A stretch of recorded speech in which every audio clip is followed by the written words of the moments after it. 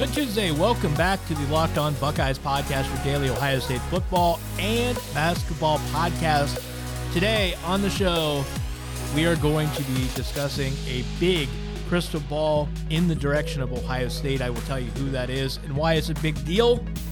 We will also be discussing about the NFL, talking about the NFL Combine, which is this week in Indianapolis. What Buckeye is on my radar to have a big showing this week, and do scouts overthink things? Joe Burrow, small hands, hold the jokes, please. I will tell you why that irritates me so much. Coming up today on Locked On Buckeyes, and some research for you. Basketball tournament, NCAA tournament. Does Ohio State have a better chance than you think to advance? I will explain later on Locked On Buckeyes, your daily Ohio State football and basketball podcast. Make sure you find and follow us on the platform of your choice. We are on Apple, iTunes, Google Play, Stitcher, Spotify, iHeartRadio, etc., or simply say, play the Locked On Buckeyes on your smart speakers. Find me, your host, Kyle Lamb, on Twitter at KYLam8. Find the show at Locked On Buckeye. Coming up next, a big crystal ball for Ohio State football. I'll tell you who it is. We pick up right where we left off for the show yesterday here on Locked On Buckeyes, talking about the 2021 recruiting efforts of Ohio State football. Because conveniently, after we had that discussion about whether or not the Buckeyes would wind up number one with the 2021 recruiting class this upcoming season, on Monday, Ohio State got a little bit more good news in the way of a crystal ball from 24/7. Actually, a couple crystal balls from 24/7 Sports for Donovan Edwards. He is a five-star, kind of a fringe four-star, five-star running back. He's the number 3 running back in the 2021 class, 5'11", 190 pounds, from West Bloomfield, Michigan. And as you probably surmised, if you don't follow recruiting very closely, yes, he was a huge, and still remains a huge, Michigan recruiting target.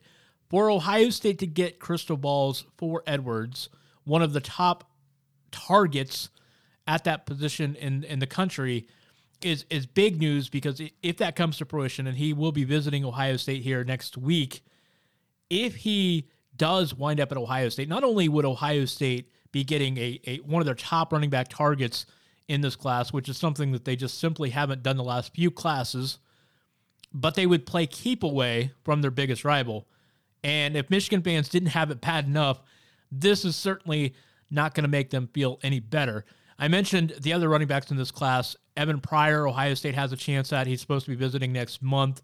Travion Henderson, there was a crystal ball by Steve Wiltfong, director of recruiting on the 24/7 network, for Henderson to Ohio State, but that apparently has been withdrawn. I assume that has something to do with Edwards getting one of Wiltfong's crystal balls, which makes sense, because you would think Henderson, the number 2 back, and Edwards, the number 3 back, most likely probably not going to wind up at the same school. So if Ohio State lands Edwards and Pryor, for instance, then they're not going to get Henderson. But you have to feel really good, because those are 3 out of the top 5 running backs in the country right now. Henderson, number 2 in the consensus rankings. Edwards, number 3. Pryor, number 5. So if you're Ohio State, you're hoping to land 2 of those 3. And if you could get 2 top 5 backs in this class, I don't need to tell you, that's huge news for Ohio State. So really, really big momentum for Ohio State. Of course, they had momentum at this time last year with Jalen Knighton and Bijan Robinson going into the summer, and we all know how that turned out. So you got to hold your breath a little bit, but Ohio State hoping to land Donovan Edwards, play keep away. Michigan thought to be the favorite for a long time for him. Ohio State now having a shot at Edwards and a shot at Pryor or Henderson. Really good momentum for Ohio State at that position, a position that Ohio State really needs momentum. I'm not as down on Ohio State's running back situation as some of you are. I've been saying, watch out, Master T, going to have a good year this year. I think Marcus Crowley is going to be a big-time player. They have the guys, they have the dudes to be really good at that position, but you certainly would like to get back to landing top 5 running backs, and Ohio State has a chance to do it here. It's really bizarre. of all the recruiting success Ohio State has had throughout the years, I can't explain or make sense of why they've landed so few 5-star running backs. Now, don't get me wrong, Ohio State has had the success at running back. So Ezekiel Elliott was not a 5-star. He did really well, really well. Carlos Hyde was not a 5-star. He had a great career. It's not like Ohio State has been lacking at the position. They've still gotten the job done and had a lot of guys run for a lot of yards. So it's not like they need 5 stars. It's just perplexing that they haven't been able to land those top targets at this position at this particular school. Given Ohio State and the success they've had at running back, it's amazing they haven't been able to land 5 stars. But Donovan Edwards receiving a couple crystal balls to Ohio State for the 2021 recruiting class. He is the number 3 running back, a consensus running back in the class. So we will keep an eye on that and, of course, keep you up to date here on Locked On Buckeyes in the future as far as the running back recruiting goes. Now, if you will permit me to do so, it is the time of the year, the annual tradition, where I give my feedback and my criticism of the NFL Scouting Combine and the said coverage of the Combine, because this is the week where NFL hopefuls go into Indianapolis, they descend on the city, they get all their measurements taken, and they go through the drills, answer all the questions, the interviews from NFL teams, yada, yada, yada, et cetera, et cetera, et cetera. And then NFL scouts and executives overthink themselves, they outsmart themselves, and they wind up tricking themselves into or talking themselves out of taking really good players. And it's not going to affect this particular guy, but Joe Burrow had his hands measured as part of his measurements. He wound up measuring at 6'3" and a half, 221 pounds, a hand size of 9 inches, a wingspan of 74 inches. And the hand size especially has drawn some reviews. He even joked about it on Twitter that he's going to retire because of his small hands, his teeny tiny hands. Interestingly enough, what the media is not telling you is 9 inches for hand size is actually average. That's the average quarterback size. So it's not even small hands. But for his class, apparently, 9 inches is a little bit on the small side. Justin Herbert measured at 10 inches. Tua Tagovailoa also at 10 inches. Jordan Love, who you're going to hear a ridiculous amount of hype the next few weeks, measured at 10.5 inches. People are going to love that. Jordan Love is going to get a lot of attention because of his hand size and his athleticism and his durability and all that. So this is the part where I get really irritated and annoyed because scouts just tend to overthink things. They're worried about height or hand size or arm strength. And arm strength is a little bit more important.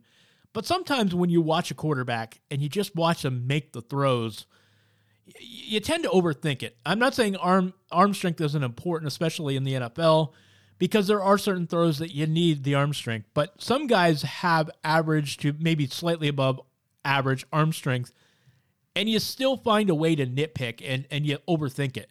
And Drew Brees, I said this all along back when he was early in his NFL days, and I said, if Drew Brees' only problem, if his only issue is his height, but he can do everything on the football field that you would expect of him besides those extra couple inches, then you should not be shying away from Drew Brees. If Joe Burrow can make all the throws despite his average hand size and his maybe average to slightly above average arm, if he can do everything else on the football field, then you should not be shying away from Joe Burrow. And I just have such an irritation level for this kind of thinking, because sometimes it just comes down to, can you play football? And this goes for basketball too and other sports. Football is not the only sport that we see this in. But man, Joe Burrow can play football. He's going to be a great quarterback. Will he be Tom Brady? Will he be a Hall of Fame quarterback? I don't know. I think he's going to have a great career. I can understand the discussion whether or not he's going to wind up being the best quarterback out of this class or worth the number 1 overall pick. I think he will be. I think he can make all the throws. But are we really nitpicking his 9-inch size hands? And I mean, if that's the case, boy, Jake Fromm is really in trouble because he actually measured under 9-inch hands. And Jake Fromm, I didn't think was that impressive of a prospect to begin with. But when he checks in at, what was it, 8 and 7/8 inches on his hand size, I think that's really going to hurt Jake Fromm. But the bottom line is, unlike Fromm, Burrow has shown he has the it factor. Okay, just watch him play. He can throw the football.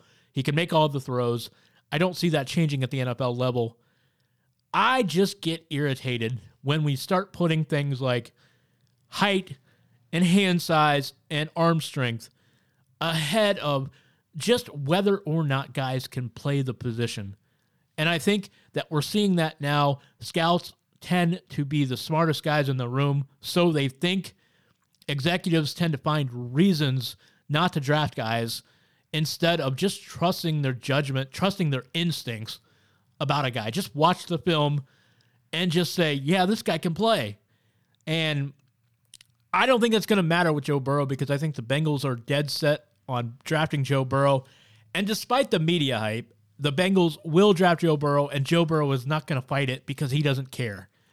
Joe Burrow is not all that concerned about going to Cincinnati. His family's from Southern Ohio. He grew up watching the Bengals. I don't know that he's a diehard fan, but he's watched the Bengals all his life. He's not against going there. The family is fine. They're close by. They'll be able to drive to his home games. This is not an issue, folks. I don't care what the media or Mike Florio, especially a Pro Football Talk, tries to make out of this. The Bengals are taking Burrow, and he's not going to fight it. He'll sign with the Bengals, and he'll go play because that's his dream. So the media, I know they're trying desperately to come up with a narrative, and the scouts and the media are doing the same thing with all these measurements, but it's not going to matter. Real quick, by the way, I just want to get this out in the open. I'm going to go out on a limb, and I think that KJ Hill is going to really impress at the Combine this week. We've seen his ability to run routes. He's got great footwork, decent speed. He checked out with decent measurements for a slot receiver, and that's what he's going to be at the next level. So I'm not sure that KJ Hill is going to be as good as we've seen with Terry McLaurin so far his rookie year, but I do think KJ Hill is going to have a great career as an inside slot receiver, a guy that a Wes Welker type that can wind up, I'm not saying he's going to be as good as Wes Welker. That's a lofty praise, but a Wes Welker type that you can count on to get that 3rd and 7 big time catch to extend a drive. I think KJ Hill is going to do that for some team for a long time.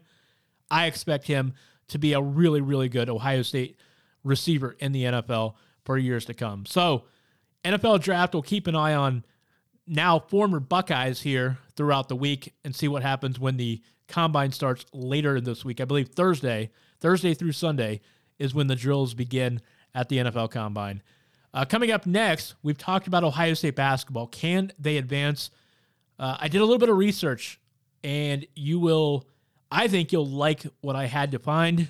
I'll explain here coming up next.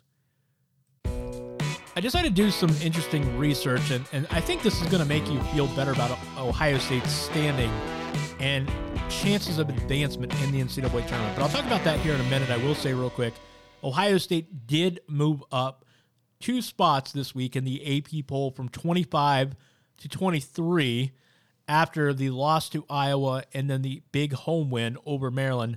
So the Buckeyes remain in the top 25. They move up a couple of spots. Big Ten still looking really strong. 6 teams in the top 25. Boy, this league is really, really brutal. It's tough. But Ohio State, I've seen this remark a lot on Twitter, and I agree with it, by the way, but I will issue a caveat along with it. I see so many people that say Ohio State looks like a team that could lose early or make a run in the NCAA tournament. They could lose in the first round or make a run. That is actually true for every single team in the NCAA tournament. We have already seen a 16 beat a 1 seed now. That just happened a couple years ago. UMBC beating Virginia. But every other team, if you're an at-large caliber team especially, okay, if you're seeded 1 to 11 or 12, then you are good enough to make a run in the NCAA tournament to the Final Four. Remember, we've seen 11 seeds make it to the Final Four. So this has happened a couple times now. And you're also vulnerable enough that you can lose in the first round.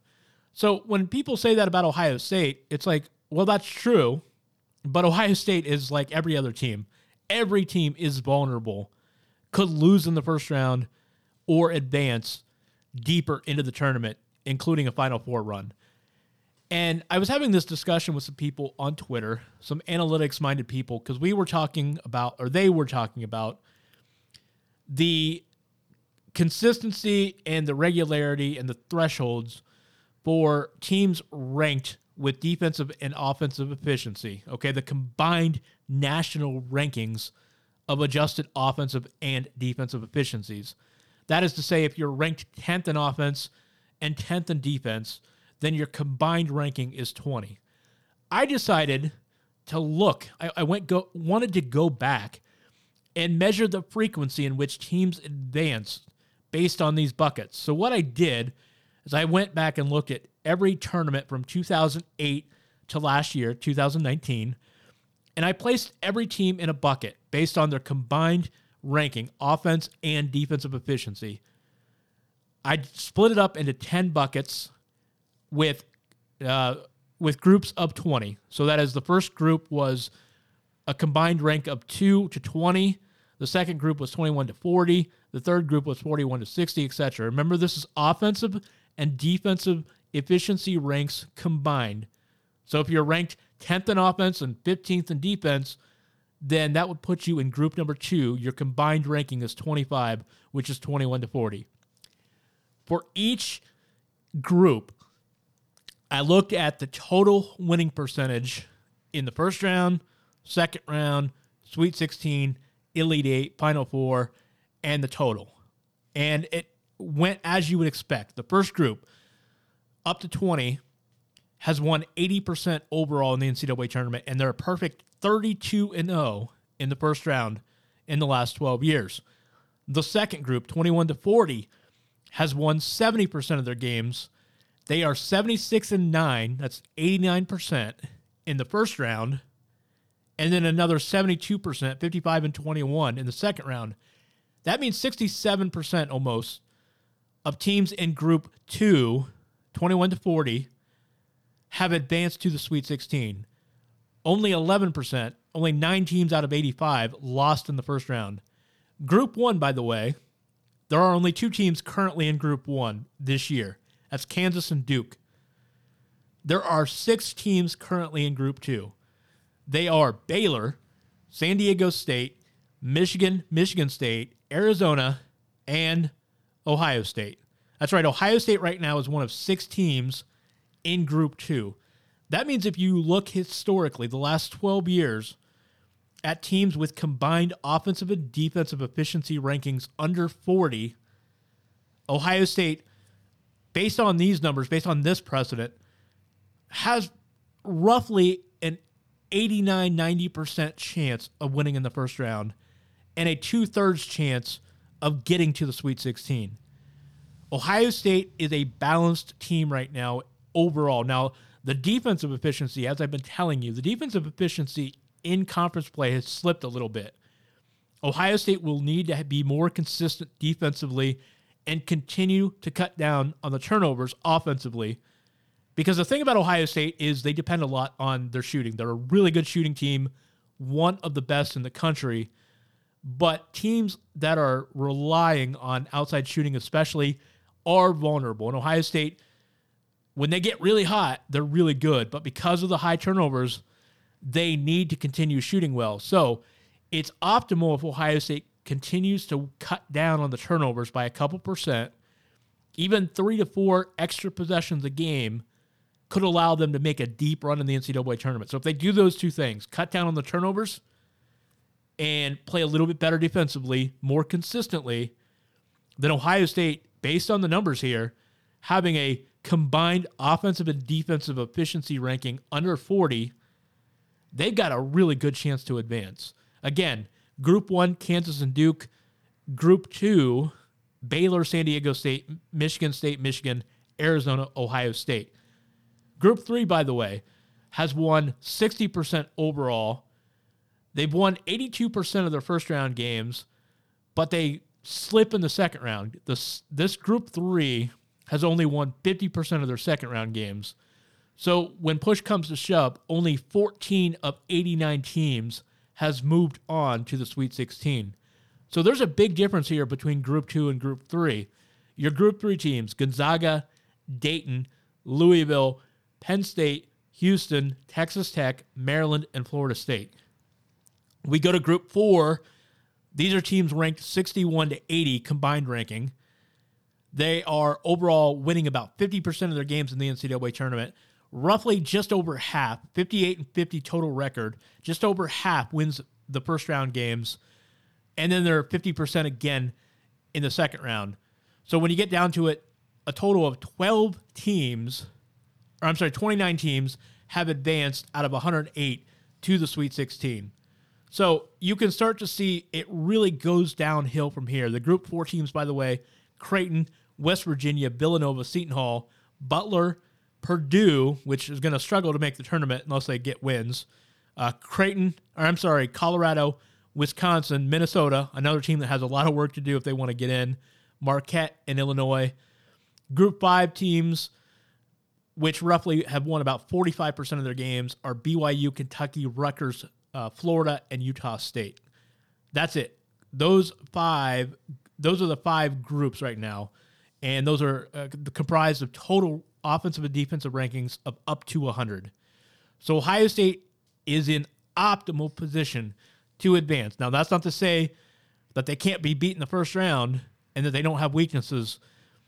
But right now, Ohio State in Group 2, based on the precedent the last 12 years, the winning percentage of Group 2 teams, 71% in the NCAA tournament, 89% have advanced to the second round, and almost two-thirds, 66%, have advanced to the Sweet 16. So Ohio State in great shape for the NCAA tournament. So when you hear somebody say, well, they're vulnerable, they could lose in the first round or they could make a run, well, that's absolutely true, but actually they're in really good shape in terms of their offensive and defensive efficiency and precedent on how those teams typically perform in the NCAA tournament. That is going to wrap things up today for the Locked On Buckeyes podcast. Thank you for giving us a listen. Find and follow us on your favorite podcasting platform. Be sure to tell a friend or family member about the show. We are here daily talking about Ohio State football and basketball. Catch me on Twitter at KYLam8. Catch the show at Locked On Buckeye. We will be back again Wednesday. Have a great Tuesday, everybody. Thanks for listening.